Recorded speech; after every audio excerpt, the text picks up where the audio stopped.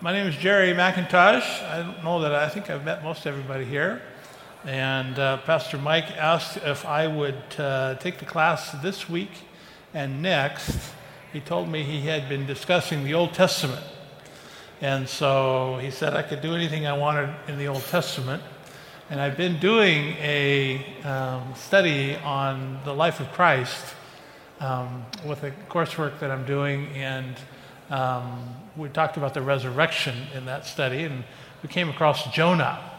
And so I thought Jonah would be a good subject to cover this morning, and so I appreciate Pastor Mike. He is probably right now, I'm guessing he's on a plane over the Atlantic somewhere, and will be landing later this evening, probably in the middle of the night, our time. And then we'll be teaching Monday morning at the Bible Institute for the week. Sue is also there now. She's been visiting the grandkids and supporting the missionaries. She took Christmas over for them and Thanksgiving.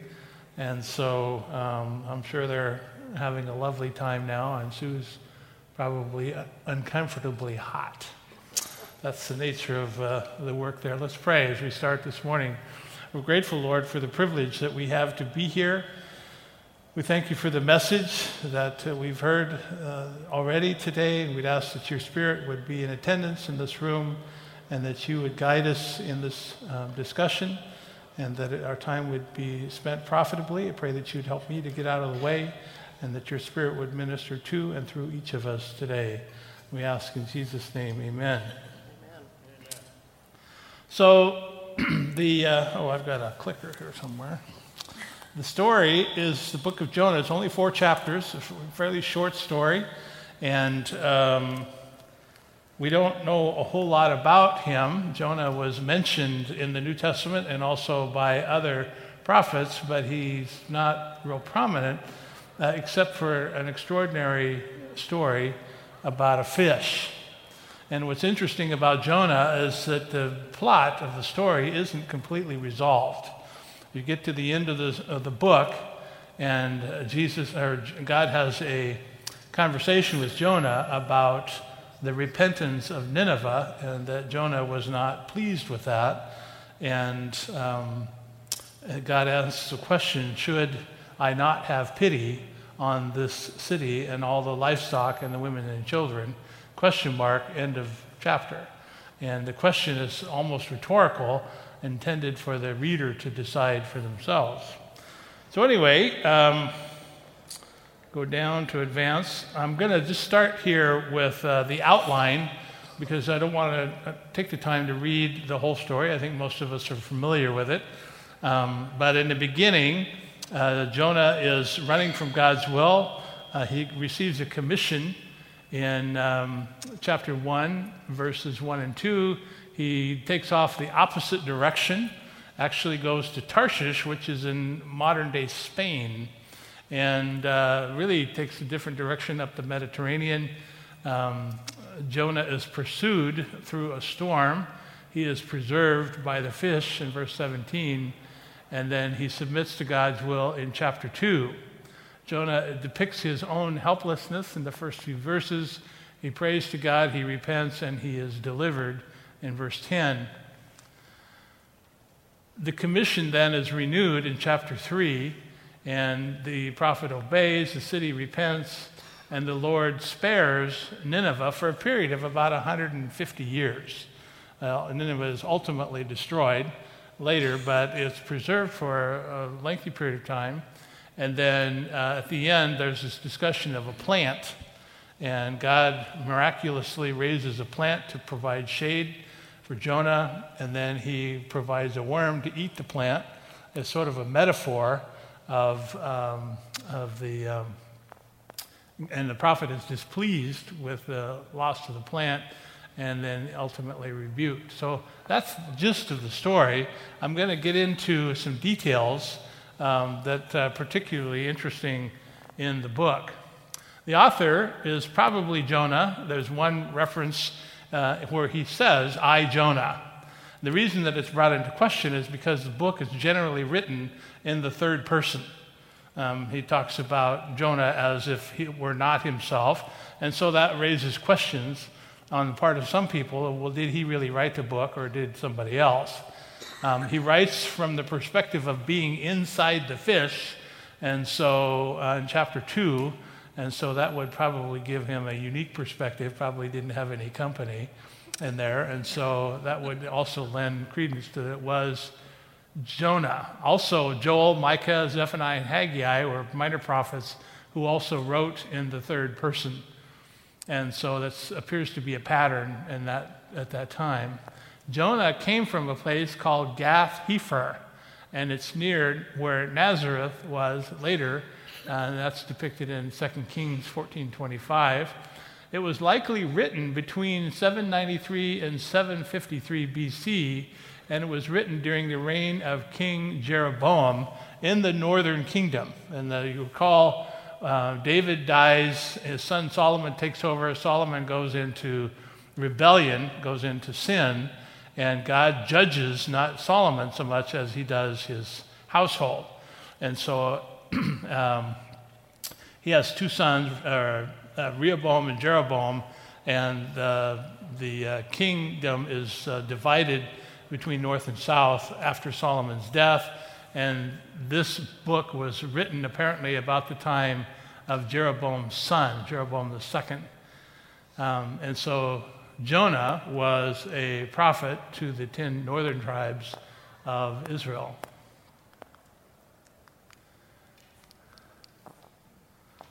Here we go. The setting, it was interesting to me, the setting was of a time of relative peace and prosperity for the northern kingdom. Again, in 2 Kings 14, it describes the depiction Syria and Assyria was weak. Now, often people get confused. Well, is it Syria or is it Assyria? And originally it was Assyria, and over time they dropped the first vowel, and it just became Syria. And I'm sure that would happen during somebody's kingdom. I don't recall exactly which, but so it's generally can be used interchangeably, although Syria is used in later references. And it's interesting that Syria still exists. At that time, when Syria was, it was a huge place, it was a huge kingdom, and it went up into Iraq, into Iran, it went into parts of Turkey, and it took up a huge amount of real estate. And the city, while the kingdom, the northern kingdom of Israel, was wealthy and they had peace, and that made her bankrupt spiritually, morally, and ethically, again, according to 2 Kings. Amos was a contemporary of Jonah, and he makes reference in chapter 5 of the book of Amos between 10 and 13. I thought of that as significant because it seems to be a picture of our own time, that we tend to become corrupt when we are comfortable. And that seems to be more so now than even when I was younger. Nineveh is a big place, about 60 miles long. Some sources say it was the capital of Syria at the time. I didn't have any reason to doubt that. That is a huge city with lots of suburbs. And it ran along, the city is historical for its cruelty. They were cruel to the people they conquered, but they were also cruel to their own people. And without getting into the weeds too much, the cruelty involved plucking the eyes of their conquered kings, skinning people alive, doing mean things to women who were pregnant. And it was just brutally cruel. And so you can gain and they did it also to Israel. And so you can gain an appreciation why Jonah was a little hesitant to go to Nineveh to preach repentance. And he says in the book, I know that you are a God of mercy and that you will extend mercy on Nineveh, and they don't deserve it. They need to burn. And so he was upset with God, and it's interesting to me how candid he was in his writing. Syria was the enemy of both Israel and Judah, and it was founded by Nimrod, who was the great-grandson of Noah. I didn't know that, but that's depicted in Genesis 10. And then it was probably the largest city in the ancient world, and it was named for a fish goddess. And I thought that was significant in that God, again, has a sense of humor. You know, at the time of the Egyptian plagues, there were 10 plagues, and they tended to be focused upon Egyptian deities. The Egyptians worshipped the Nile, and so God turned the Nile into blood. Egyptians worshipped the sun, and so God created darkness. God says, you like frogs? They worship frogs. So he gave them lots of them. And here, in this case, God uses a fish to communicate to the Ninevites because Nineveh worshipped fish. That was how they made their livelihood. And so Nineveh was, in fact, named for a fish goddess. So the mission was that Jonah was to go to preach repentance to the nation, to the Ninevites. It was likely influenced by politics and a sense of spiritual superiority. There was in much of the writings of the Old Testament, the Jews are aware of their special calling before God. God had selected them from all the nations of the earth to be his chosen people, and that gave them a certain amount of cockiness in their writing, and particularly writing to themselves or depicting themselves. And again, Jonah may have, we're speculating here, may have considered the Ninevites to be undeserving of God's grace, given their past sins and brutality. The other possibility is that God may have wanted to prompt Israel to jealousy by giving repentance to the Ninevites. Because they were arrogant, because they were cocky, it very well may be that God wanted them the nation of Israel to see God's grace extended to Nineveh, this undeserving, corrupt, brutal people, as a way of drawing Israel back to himself, not inconsistent with what he's done in other places. There are other places in Syria. Nineveh is now in Iraq. Tarsus, where Jonah was fleeing to, it appears would be in Spain. I don't know that for sure. Damascus is in Syria, still there. And Antioch, a place in Acts where the Christians were first referred to as Christians, depicted in the book of Acts, was also in Syria. Now, one of probably the most talked about details of the story of Jonah is, what do you do with this fish? There may be people here who regard the story of the fish as allegory. Is the story of Jonah intended to be interpreted as history, or like the example of the Psalms, where attributes of God are depicted as man-like? It's called an anthropomorphism. Psalm 91:4, he shall cover thee with his feathers, and under his wings shalt thou find rest. That's like a bird. God has the attributes of a bird. Well, that's intended to be more metaphor. It's poetry. And so some people have, in this age of science, and many Christians have said, well, I don't really think that God sent a literal fish. And I think that it was probably intended to be a metaphor. The people that we share ministry with in Africa, we've had this very conversation. And so I want to camp on that just a little bit, because it presents some theological problems if you take that position. Now, there are, in my commentary, there were two fish types that were depicted. Jonah was in the fish for 3 days and 3 nights. He could have probably survived without eating, and may have been okay if he had not drunk. I don't know that I'd want to drink anything that I would find inside a fish. But it's probably not likely that he would have survived without breathing for 3 days. And so how do you how do you address the problem of Jonah being in a fish, for 3 days and surviving the experience?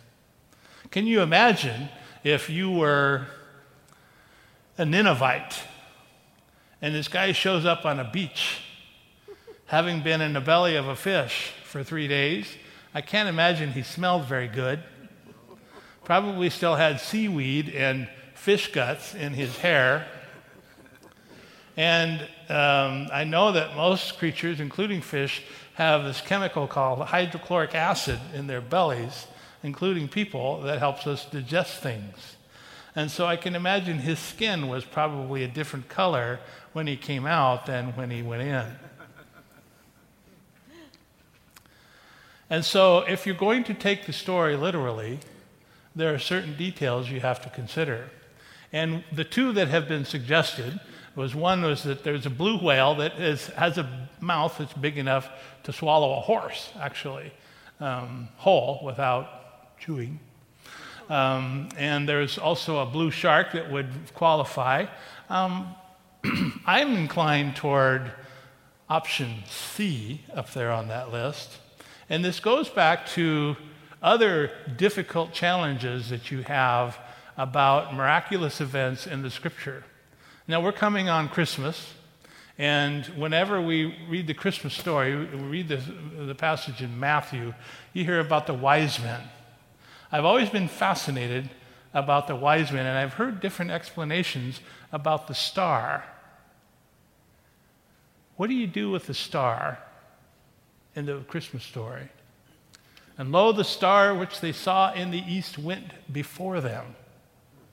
It moved till it came and stood over where the young child was. It pointed positionally.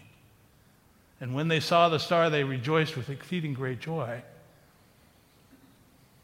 Now, if you've traveled in an airplane, airplanes tend to fly at about 35,000 feet. At what point, if you could freeze an airplane in a moment in time in space and stop it in its mid-flight, how easy would it be to say, well, this plane is right over that house down there? I mean, you can see counties from 35,000 feet. And that's nowhere near how high a star is. It's an interesting dilemma, because the star was not only not 35,000 feet, we're talking hundreds, maybe 1,000 feet, and it moved because it guided the men from the east, the wise men from the east. So I think that God created a special star. When you come around Christmas time, it's fun how people of science try to explain the star as, well, it was an alignment of these particular stars, and the explanation is completely unsatisfactory, given how the star is depicted in Matthew.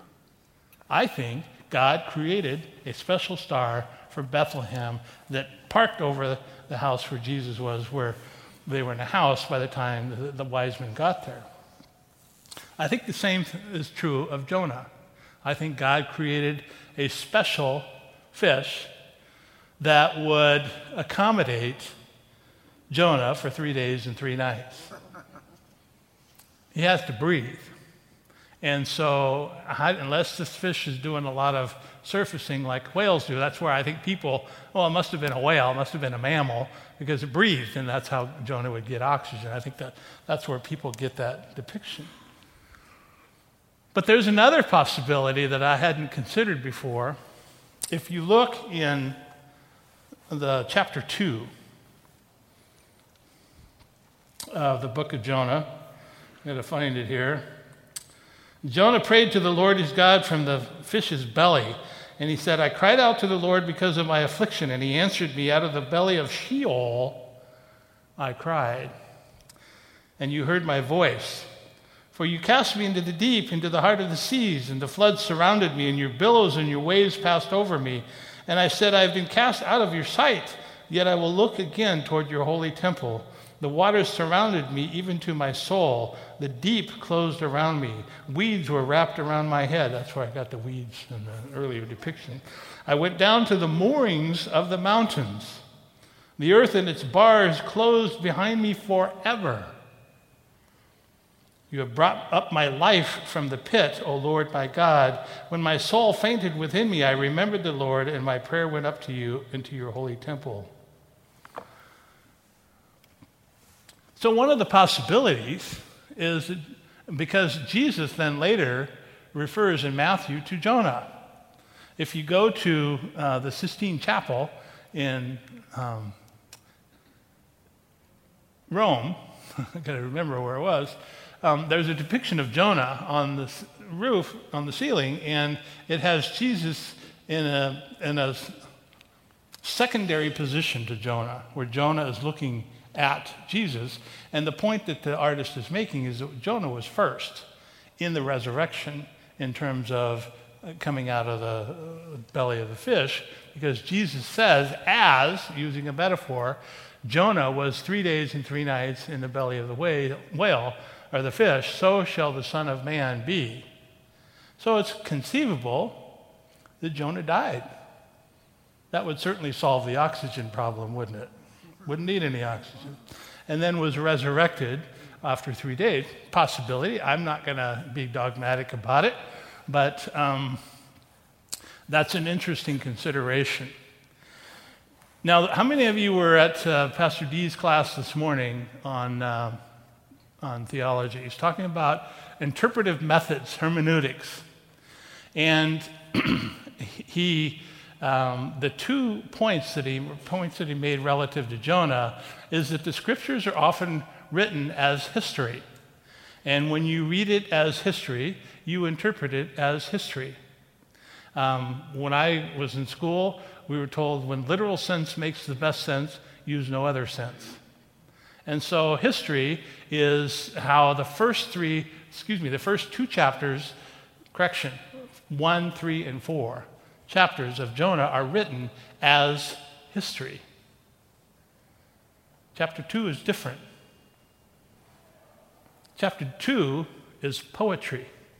In fact, when you read chapter 2 of Jonah, you see imagery and language that resembles the Psalms as poetry. And you recall that David lived, and then Solomon, and then Jeroboam I, and then Jeroboam II. So there's 3 generations have passed since David was alive and wrote the Psalms. And it would appear from reading this 2nd chapter of Jonah that Jonah was familiar with the Psalms because the style of writing, the words used in the imagery are very similar. One commentator said you could take the 2nd chapter of Jonah, out of the book of Jonah and put it in the Psalms, and it would be very comfortable there. But it's different than the other 3 chapters, which tend to be narrative. Another little interesting detail, in Jonah 1:17, it talks about the fish as dog. It uses the Hebrew word dog, dag, which is masculine. And it's a masculine word for a fish. In Jonah chapter 2, verse 1, it refers to the fish in the feminine. Masculine versus feminine. Now, if you're a skeptic, you're saying, well, here we go again. The authors of the scripture or the translators couldn't get the thing right, didn't know what they're doing, and so they messed up the translation of Jonah chapter 2 because they used the wrong word, syntax, gender, in depicting the fish in Genesis or in Jonah 2. I don't think that's what happened. Daga is a word also used to describe the belly of a woman. Now, what is the unique feature of the belly of a woman different than that of a man? It has a womb. And it's possible, I think likely, that Jonah, writing in poetry, is depicting the fish and him being inside the womb. It is the womb that nurtures. It is the womb that carries.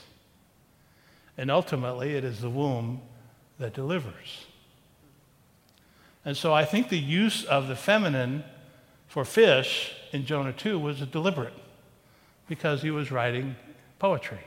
And he was depicting an image probably much more understandable to his own culture than it might be to us just reading it in English, because in our text, fish doesn't make any distinction on gender. Interesting detail in Jonah 2. Now, there are three themes in Jonah, and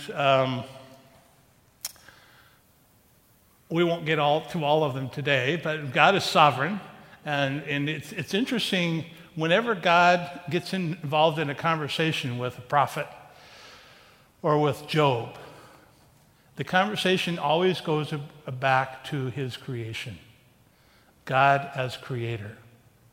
And so God very well could have created a special fish for Jonah's deliverance. And God is sovereign. God is merciful. God extends grace despite our disobedience and despite the disobedience of the Ninevites. God could have just as easily let Jonah drown in that ocean and found another prophet to go after Nineveh. But he was merciful to Jonah, and he depicted that in the last image about the plant. And God gives second chances mercifully for all of us. So I'm going to take one point, and I've called it How to Pray Yourself Out of a Jam. How to pray yourself out of the belly of a fish, male or female.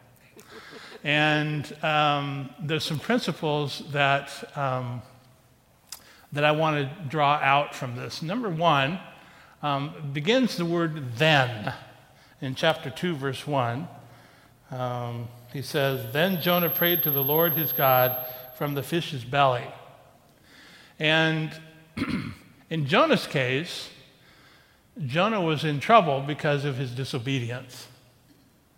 And you and I often can find ourselves in trouble because of disobedience. But it doesn't necessarily follow that when we find ourselves in trouble that it's a consequence of disobedience.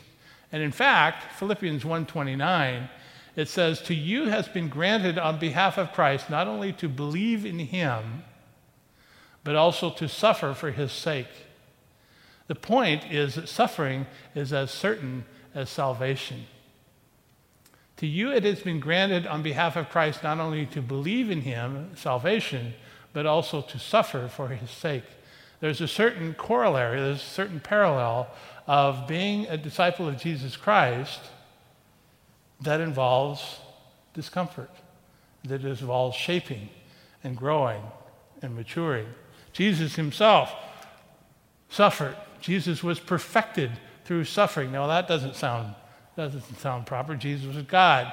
Jesus is God. Jesus didn't need perfecting. He was already perfect. How could it possibly be that Jesus is perfected through suffering? Hebrews 5, though he was a son, yet he learned obedience by the things which he suffered. And having been perfected, he became the author of eternal salvation to all who obey him. Why did Jesus suffer? How would you respond to someone posing a question on that verse? Why did Jesus need to suffer? He needed to have the humanity. He needed to have a human experience. He suffered in all manner as we are, and yet without sin. Is it possible that Jesus could have been legitimate as our high priest had he not suffered as a human? Now, this passage is talking about his suffering on the cross. We also know that he got thirsty, he got tired, and he got frustrated. So there are other details of suffering, but it was that suffering on the cross, in particular, the writer of Hebrews depicts here, as necessary for Jesus to be perfect. In other words, use complete, established. So the suffering that Jesus endured was necessary for him to be complete. James says, "Consider it all joy, my brethren, when you encounter various trials, knowing that the testing of your faith produces endurance, that you may be perfect, complete, lacking nothing." So when I'm in a jam, when I'm enduring trial, one of the things for me to consider is there a reason beyond, in terms of my own disobedience, that has prompted the suffering? But it also may be like Job, who did nothing wrong, but was suffering just because it glorified God. Jesus was asked by his disciples, why was this man born blind? Was it because of his sin or the sin of his parents? Jesus said neither. This man was born blind so the works of God may be manifest in him, that God may be glorified. God is glorified in our response to trial. And that may be why we endure trial. Sue and I have we're dealing with a headman in Sierra Leone. We bought a piece of property there, and the headman in a place called Tisana, which is a headquarters for witchcraft, for the voodoo. And he decided that we didn't pay enough for the land because property values have increased as the country is developing, and that the trees on it were his. So he came cut down the trees, the two valuable trees. The rest of them are palms, which are not considered valuable. I like them, so that's fine. And then he's got into a dispute with us over the boundary. And in recent weeks, we've really had a sense, Sue and I have mentioned independently, a sense of oppression, a sense of being attacked. And I speculate, if it has something to do with this guy in Sierra Leone. And so my prayer is very specific. And about a hedge of protection, that old phrase that we use in our prayers, around my family.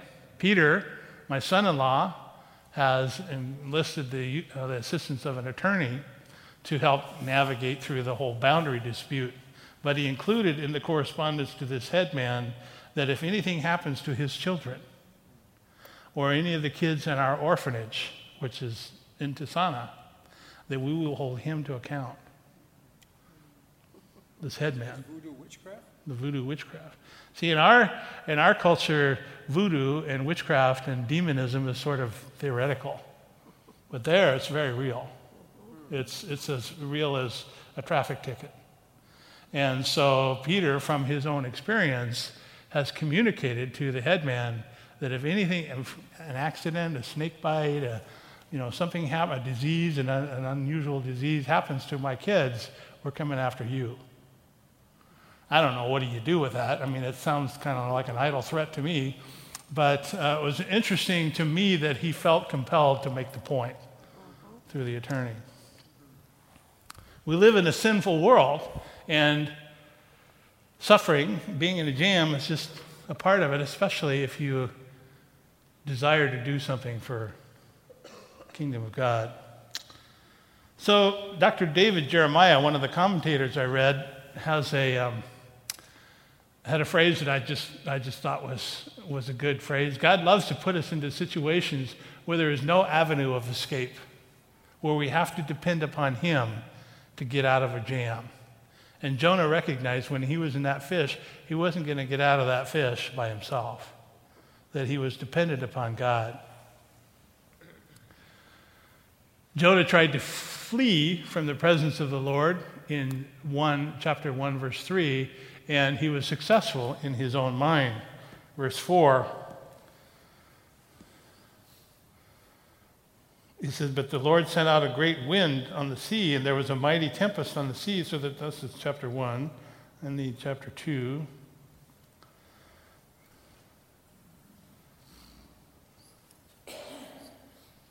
Out of the belly of Sheol I cried, and you heard my voice. And then I said, I've been cast out of your sight, yet I will look again toward your holy temple. So Jonah tried to flee, and God granted him his request, and he was cast out of the sight of God in verse 4. Now, the other thing that you will have understood from the class that Pastor D taught this morning on the subject of hermeneutics, which is the science of interpreting Scripture, is that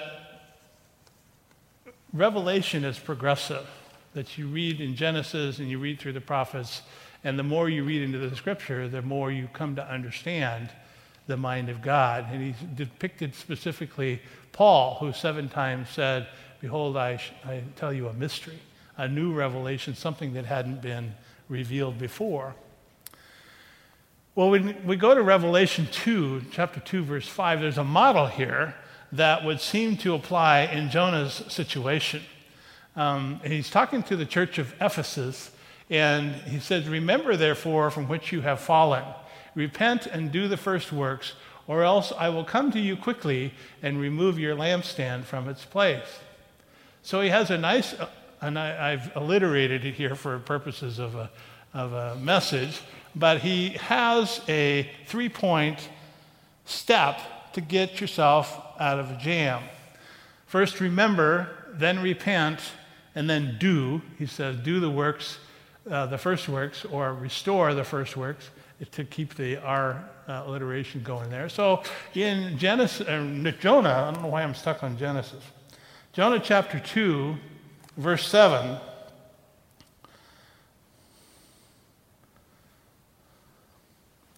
He says, when my soul fainted within me, I remembered the Lord, and my prayer went up to you into your holy temple.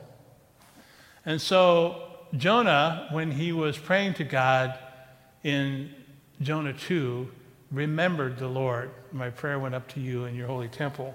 And then, secondly, repent, chapter 2, verses 8 and 9. Repentance means saying the same thing about my sin that God says. And so those who regard worthless idols, Jonah writes, forsake their own mercy. With a voice of thanksgiving, I will pay what I have vowed. Salvation is of the Lord. I was going the wrong direction. God directed me to Nineveh, and I will pay what I have committed. And then restore and do, I will pay what I vowed. And then the last 2 chapters of Jonah depict Jonah following through on the commandment that had been given to him by God. Well, there's some objections that people have about obedience. And one of the principles that I think is necessary as we consider praying ourselves out of a dilemma is praying in obedience even if we don't feel like it. I don't feel like praying. I don't feel like reading the Scripture. I'm tired. I'm distracted. I'm bored. I'm busy.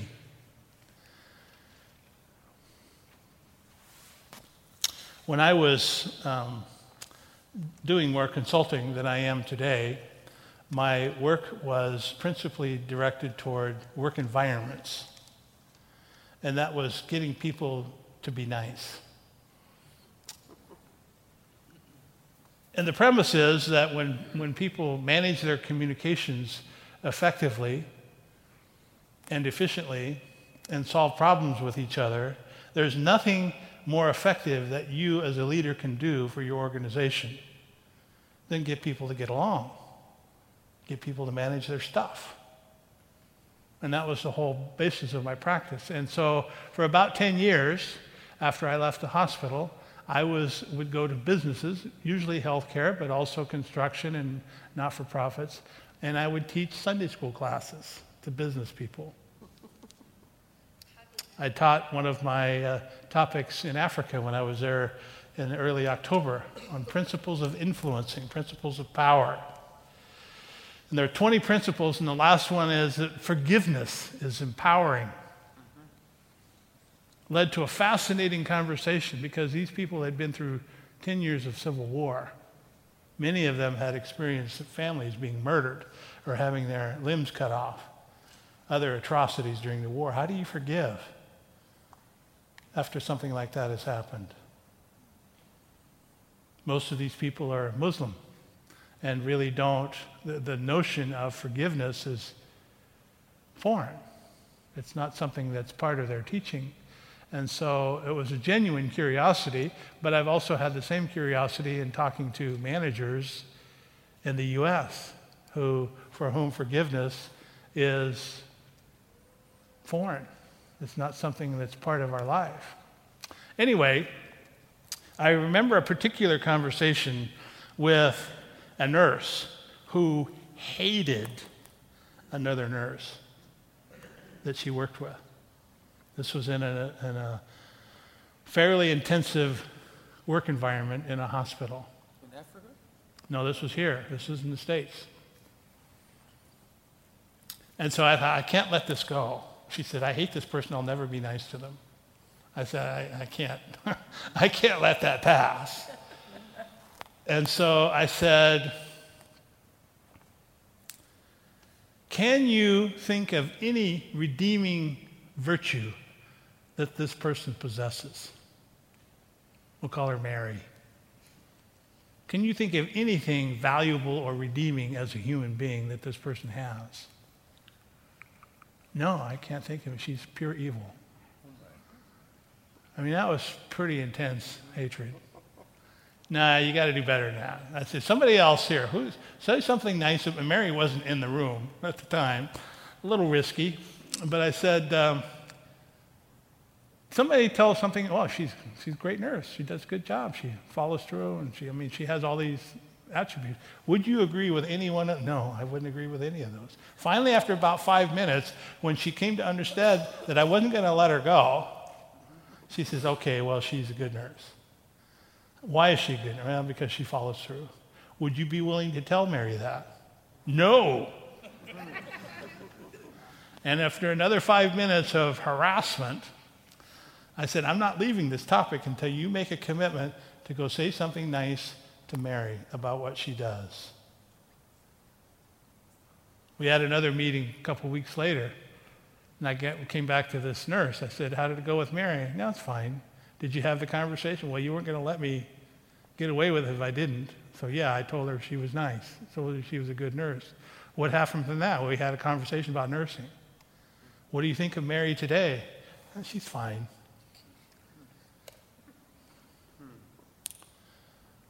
Sue didn't like me when she first met me.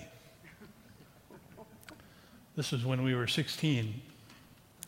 We attended the same church, and she thought she just didn't give me the time of day one way or the other, but her mother did. Her mother, Yola, liked me. And Yola said to Sue, you be nice to Jerry. And Sue obeyed her mother. And now 42 years later and 3 kids, that's the product of our behavior influences how we feel. That's the point. It's the point of Proverbs. When we do things out of obedience, when we do things out of commitment, our feelings tend to follow. It's as natural as rainwater. It's just the way we're designed. It's like our mind convinces us that if this person is deserving of this behavior, they must be worth my affections. And our mind changes. So a key strategy when I don't feel like praying, pray anyway. A key strategy when I don't feel like reading the Bible, read the Bible anyway, out of obedience, even if it's dry, even if you're in Leviticus and you can't slog through the thing. Read it anyway, because God honors obedience, not just theoretically back in the Old Testament, but here, right now, today, God will honor obedience when we are gracious to people that we would not otherwise be inclined to be, and when we obey his teaching about his word and about fellowship with him. Behold, I stand at the door and knock. If any man opens the door, I will come into him and have fellowship with him and dine with him and he with me. And that's got to change how we think about things. What if I don't feel like it? Pray anyway. I've tried, but I keep failing. I keep blowing it, and I get tired of it. If you have your Bibles, turn with me, if you would please, to Psalm 107. It's a great psalm we don't often talk about, but it depicts the point of Jonah in terms of persistence. So the psalmist is writing about the nation of Israel, and he is writing about God's faithfulness to the nation of Israel. And it's a fairly long psalm, 43 verses. I mean, it's not 10 or 15 like some of them. And so, but there's a point to that. And it begins in verse 107 and verse 6 of Psalm 107. And then I cried out. Well, there's a story. The pattern sort of follows Judges, where the nation of Israel will be going along just fine, and then they'll fall into sin. And then from sin, they fall into calamity. They get themselves in a jam, and they cry out.